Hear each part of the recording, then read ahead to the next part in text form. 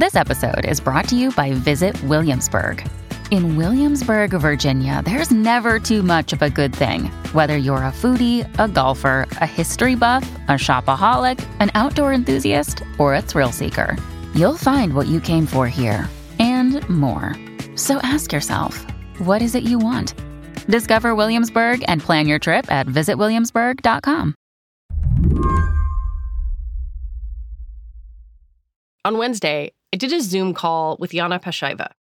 She's a journalist in Moscow, and she happens to be a former intern for Slate. How are you? Are you doing okay? I don't know. I'm really frustrated. Like every day we have new bunch of news about companies leaving, and life is getting like less and less comfortable, and we can't withdraw dollars anymore, and our currency is just turning into papers.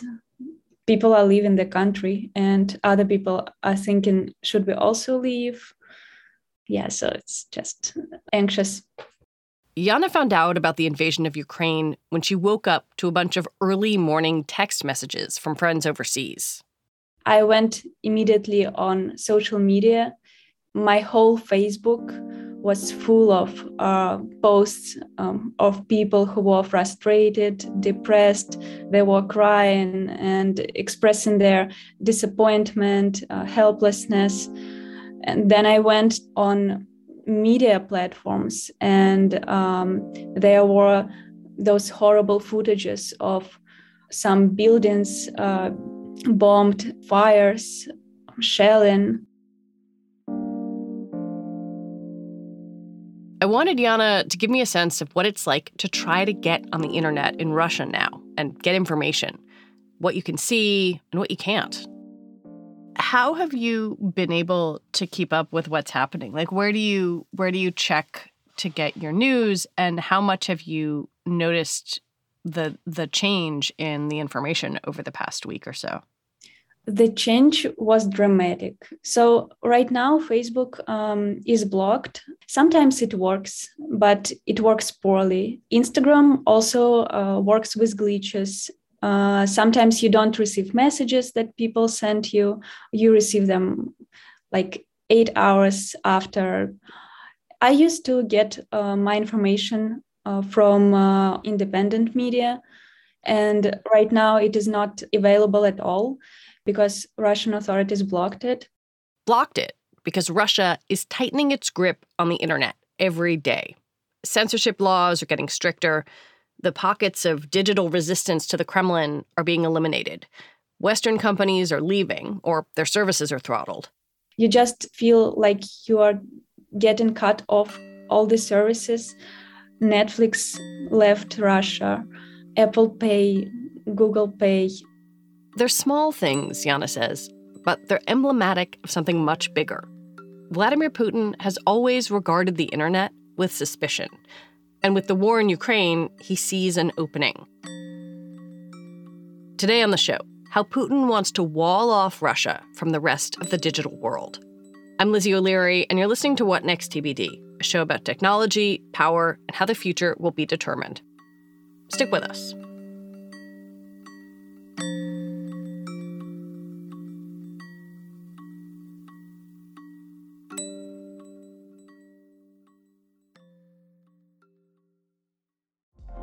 Apple Card is the perfect cashback rewards credit card. You earn up to 3% daily cash on every purchase every day. That's 3% on your favorite products at Apple, 2% on all other Apple Card with Apple Pay purchases, and 1% on anything you buy with your titanium Apple Card or virtual card number. Visit apple.co/card calculator to see how much you can earn. Apple Card issued by Goldman Sachs Bank, USA, Salt Lake City branch. Subject to credit approval. Terms apply. To understand why this moment feels precarious, not just for Russians, but for the global internet, we need to go back in time, back to the start of the century when Putin first came to power, so we can see how his thinking about the internet has evolved. I called up Justin Sherman, a fellow at the Atlantic Council's Cyber Statecraft Initiative, to walk me through it. Vladimir Putin sees the internet both as a threat to regime security and a weapon to be used against Russia's enemies.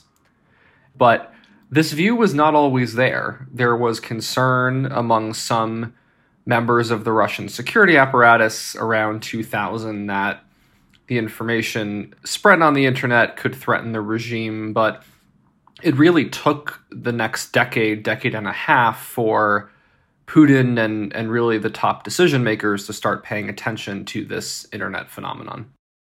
I'm thinking a little bit about the early 2000s.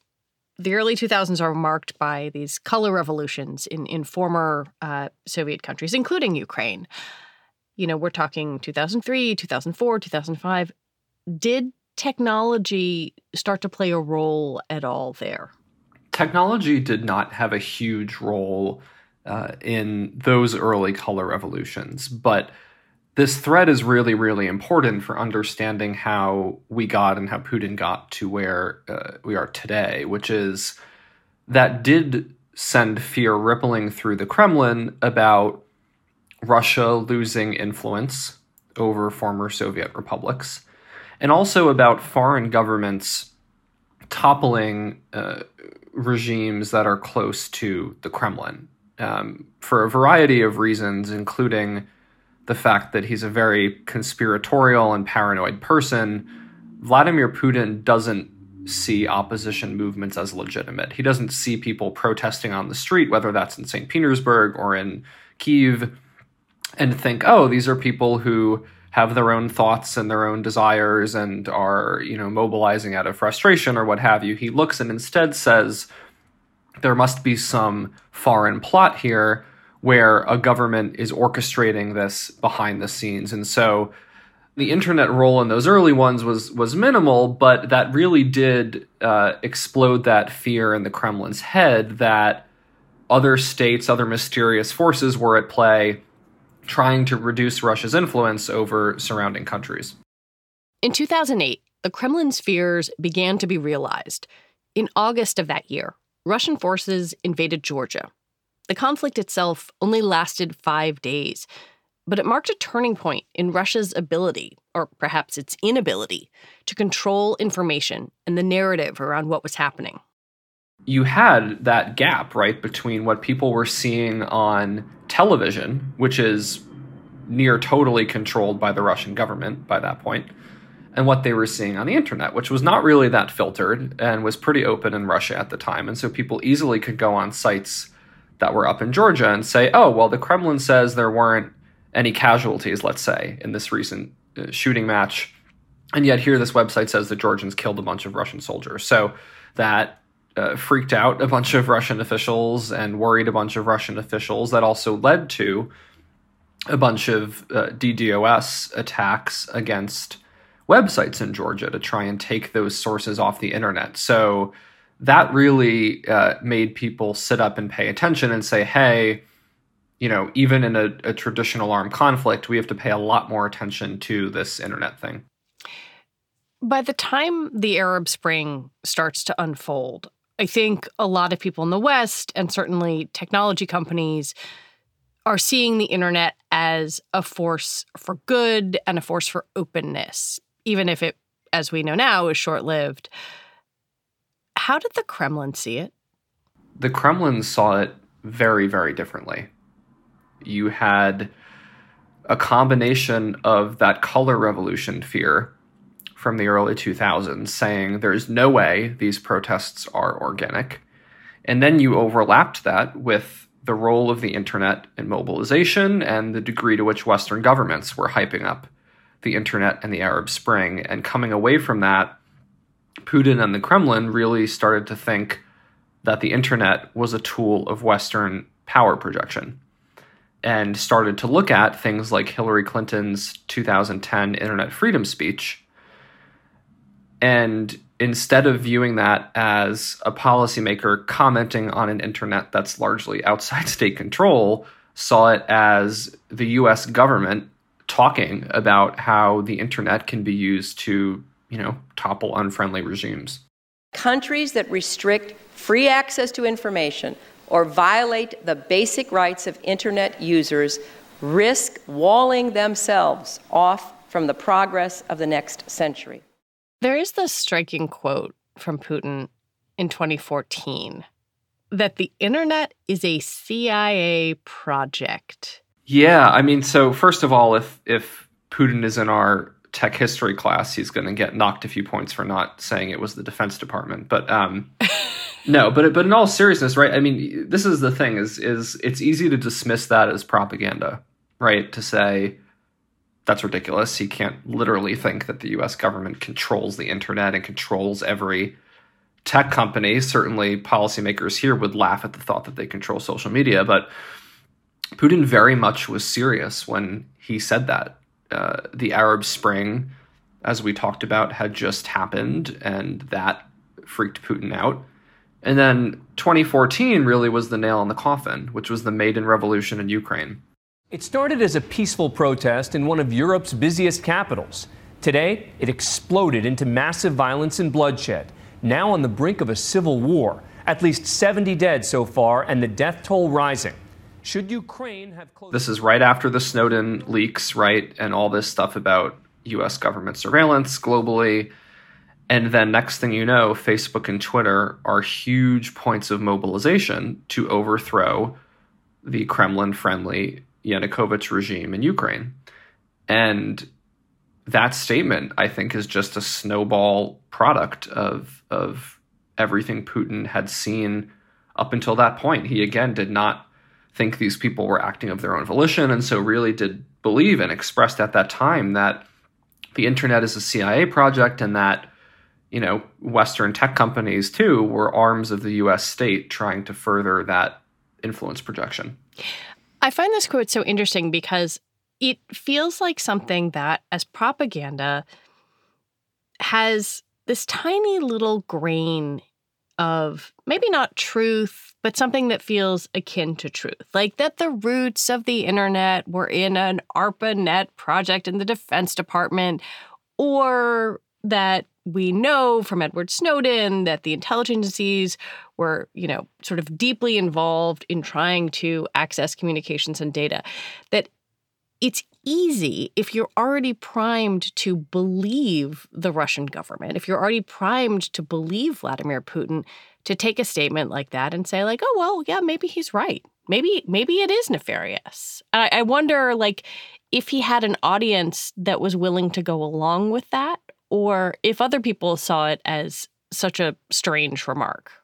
It's such an important question, and I think a really interesting idea, right? Because Of course, they got propaganda value out of that. As you said, there was a ton of blowback ongoing in response to the Snowden leaks. There were people in general around that time saying, we need to rethink U.S. internet policy. We need to reduce American tech companies' power, right? There are all these kind of conversations about U.S. writ large control and influence on the internet. And so there certainly was landing space for that kind of comment.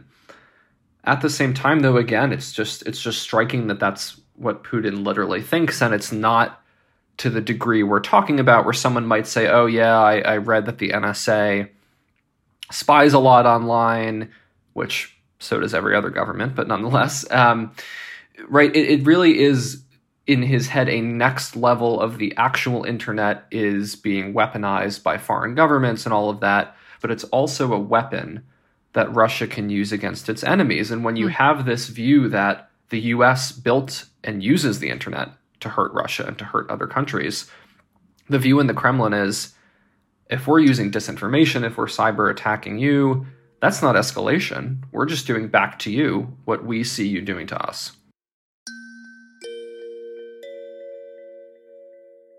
When we come back, 20 years of internet paranoia comes to a head.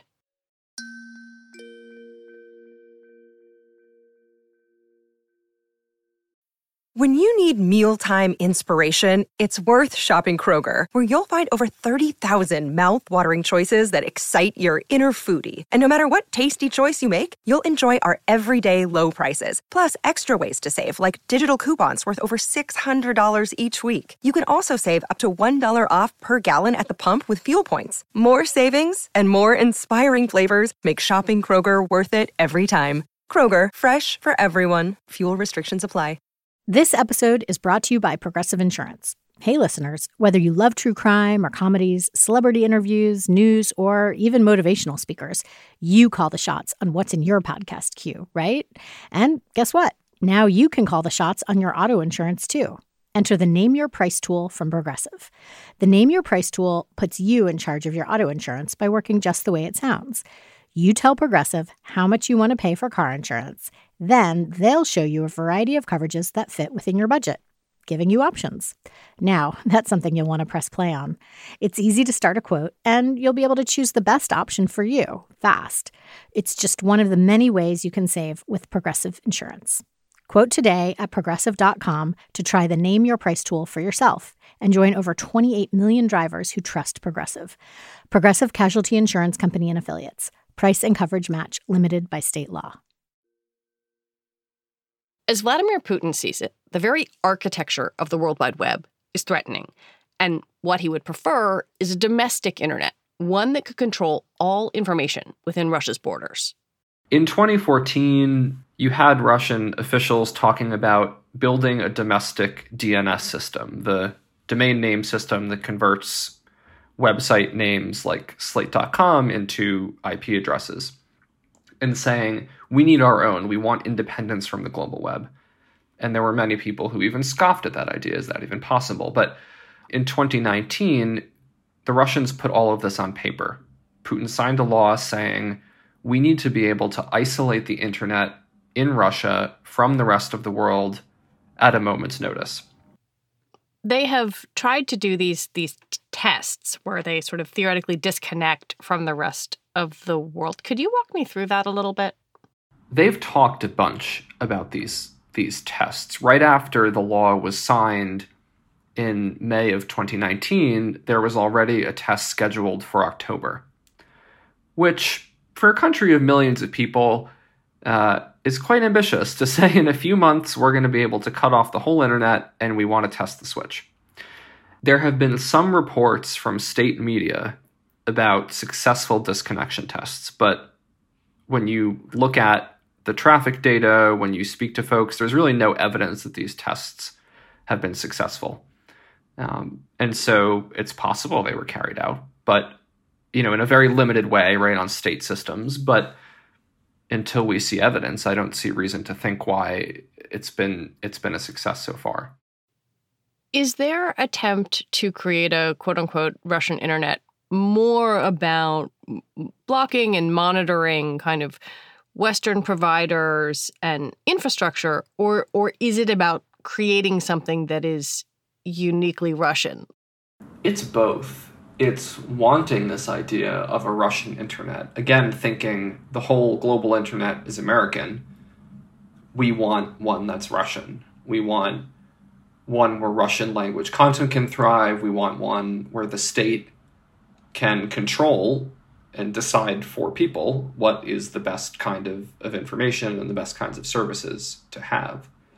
It is also a desire to have that deeper level of independence from the global web. There are other countries who are very happy to censor the internet, to block websites, to filter traffic, but they're still using global protocols. They're not trying to kick out every Western data server, right?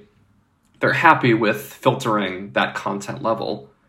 And the Russians, time and time again, talk about going deeper, talk about that DNS, talk about being able to flip a switch and have no data going in and out of Russia.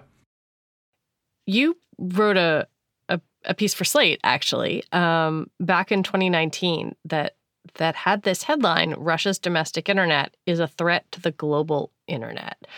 What is it about this project that is so threatening to the foundational ideas of the internet?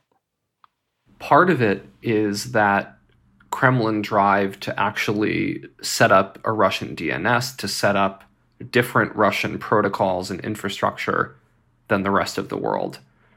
Not many countries are pushing for that level of isolation. Even the Chinese government, which changes protocols internally and does a ton of filtering, is still pretty reliant on global internet technologies.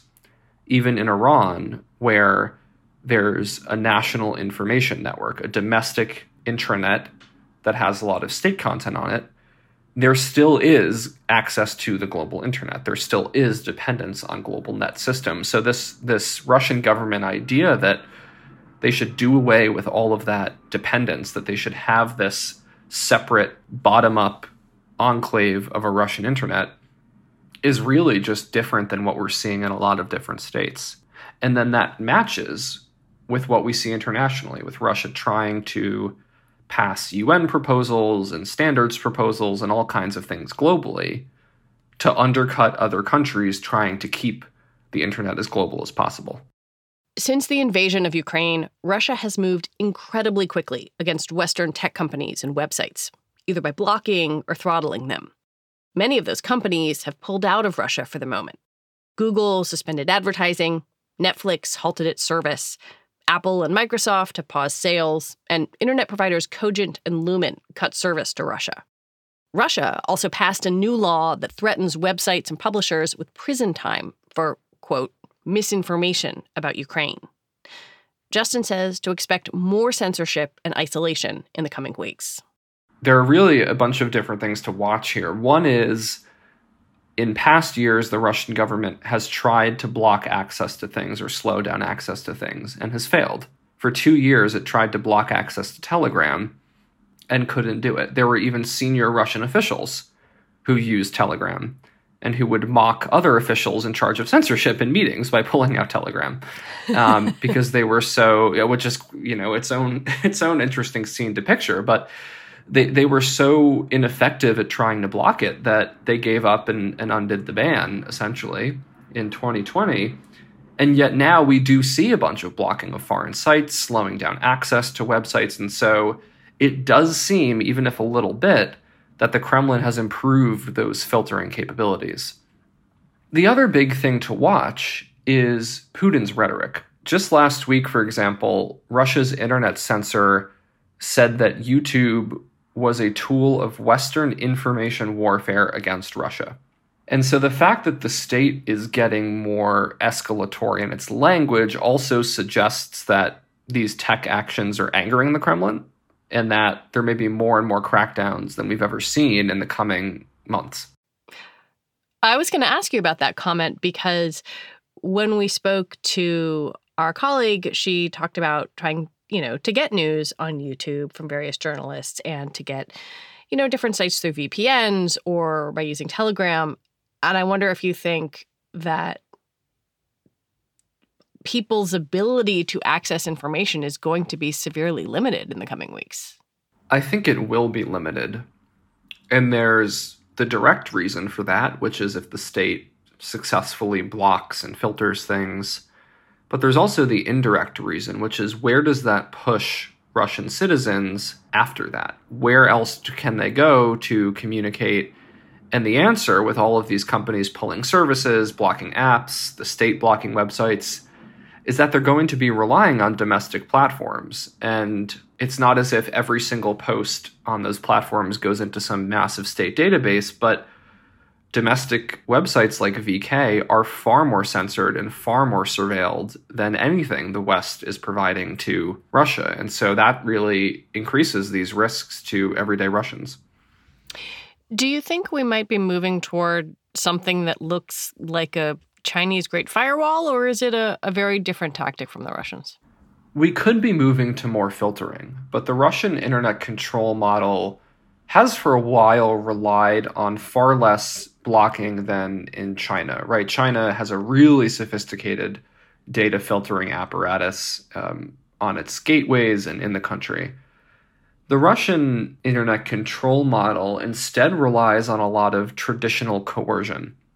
This is things like law enforcement harassing you, intelligence services following people at tech companies. This is things like really, really confusing and inconsistently enforced speech laws. And the point is very much so that citizens think about posting something and say, well, so-and-so got arrested for posting that, so-and-so didn't, maybe I shouldn't post it. It's that kind of hesitance, it's that kind of fear injection that the Kremlin knowingly uses to shape the internet environment within the country. When we spoke to our colleague earlier, she talked about seeing this array of posts on her social media, particularly on Facebook, right after the invasion began, but also about that fear of people not knowing what would be kind of potentially against the law and what might not. Is the fear, maybe this is naive to ask, but I guess, is the fear the point? The fear is the point.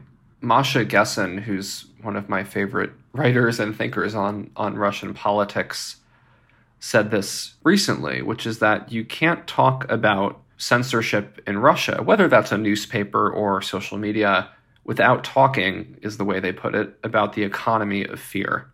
And that worry, that fear about getting arrested, that fear of being separated from your family, of getting beat up at a protest, all of those risks are part of this internet control model, whether or not we think of it that way. And even in recent weeks, the Russian government has introduced new punishments for people sharing information about the war. It released a directive last week telling citizens not to share anything about Russian forces killing Ukrainian civilians and not to share anything about Russian troop casualties. So all of these things are in flux, and it's a really, scary environment to be living in Russia.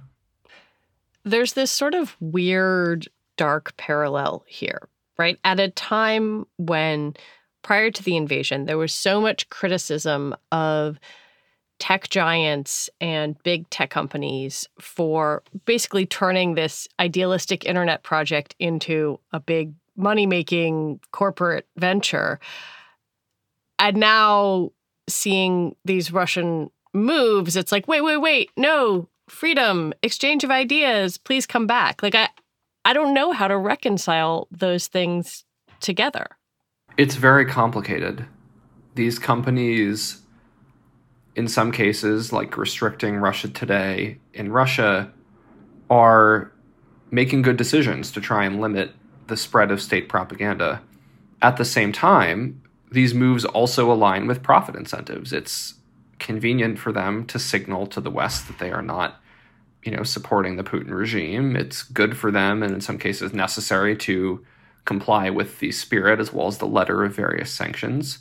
And even infrastructure providers like AWS, as part of Amazon, discontinuing cloud service to new clients in Russia, of Lumen, a back-end provider, pulling out of the country. All of these different moves sound good on paper, but they do, have various contradictions, and they come with possible costs in the long term to Russian citizens' internet access and to maybe even helping along this Russian project to have a domestic Russian internet. Yeah, I mean, is the early aughts dream of a open internet that connects us all just sounding even more silly in the face of all of this?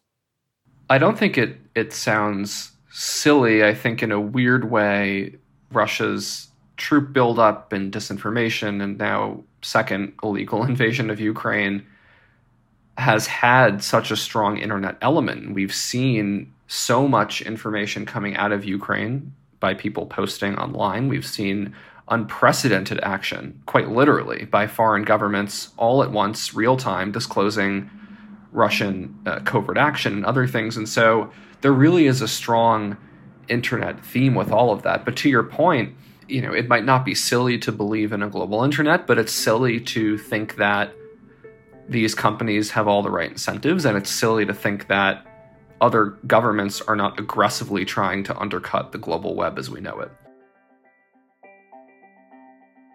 Justin Sherman, thank you so much. Thanks for having me. Justin Sherman is a fellow at the Atlantic Council's Cyber Statecraft Initiative. And Yana Peshayeva is a journalist in Moscow. That is it for the show today. TBD is produced by Ethan Brooks. We're edited by Tori Bosch. Alicia Montgomery is the executive producer for Slate Podcasts. And TBD is part of the larger What Next family. We're also part of Future Tense, a partnership of Slate, Arizona State University, and New America. And I want to recommend that you listen to Thursday's episode of What Next. It's an interview with a journalist in Ukraine about what he's witnessing and why he's doing it. We'll be back in your feed on Sunday with another episode. I'm Lizzie O'Leary. Thanks for listening.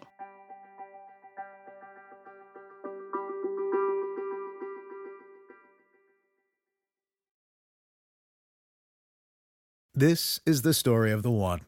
As a maintenance engineer, he hears things differently. To the untrained ear, everything on his shop floor might sound fine, but he can hear gears grinding or a belt slipping. So he steps in to fix the problem at hand before it gets out of hand. And he knows Grainger's got the right product he needs to get the job done, which is music to his ears. Call, click Grainger.com, or just stop by. Grainger, for the ones who get it done. I'm Dahlia Lithwick, and I'm host of Amicus, Slate's podcast about the law and the U.S. Supreme Court. We are shifting into high gear, coming at you weekly with the context you need to understand the rapidly changing legal landscape. The many trials of Donald J. Trump, judicial ethics, arguments and opinions at SCOTUS. We are tackling the big legal news with clarity and insight every single week. New Amicus episodes every Saturday, wherever you listen.